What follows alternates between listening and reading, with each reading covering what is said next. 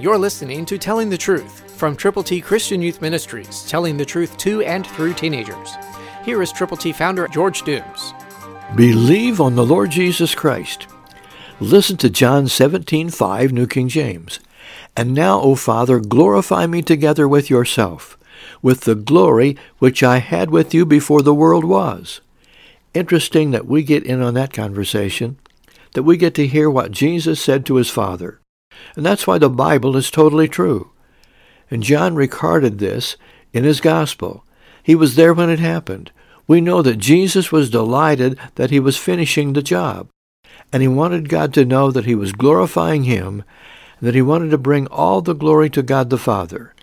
Jesus is who he says he is, the Son of God, and the personal Savior of everyone who will believe on him, turning to him from their sins, being willing to tell others about him.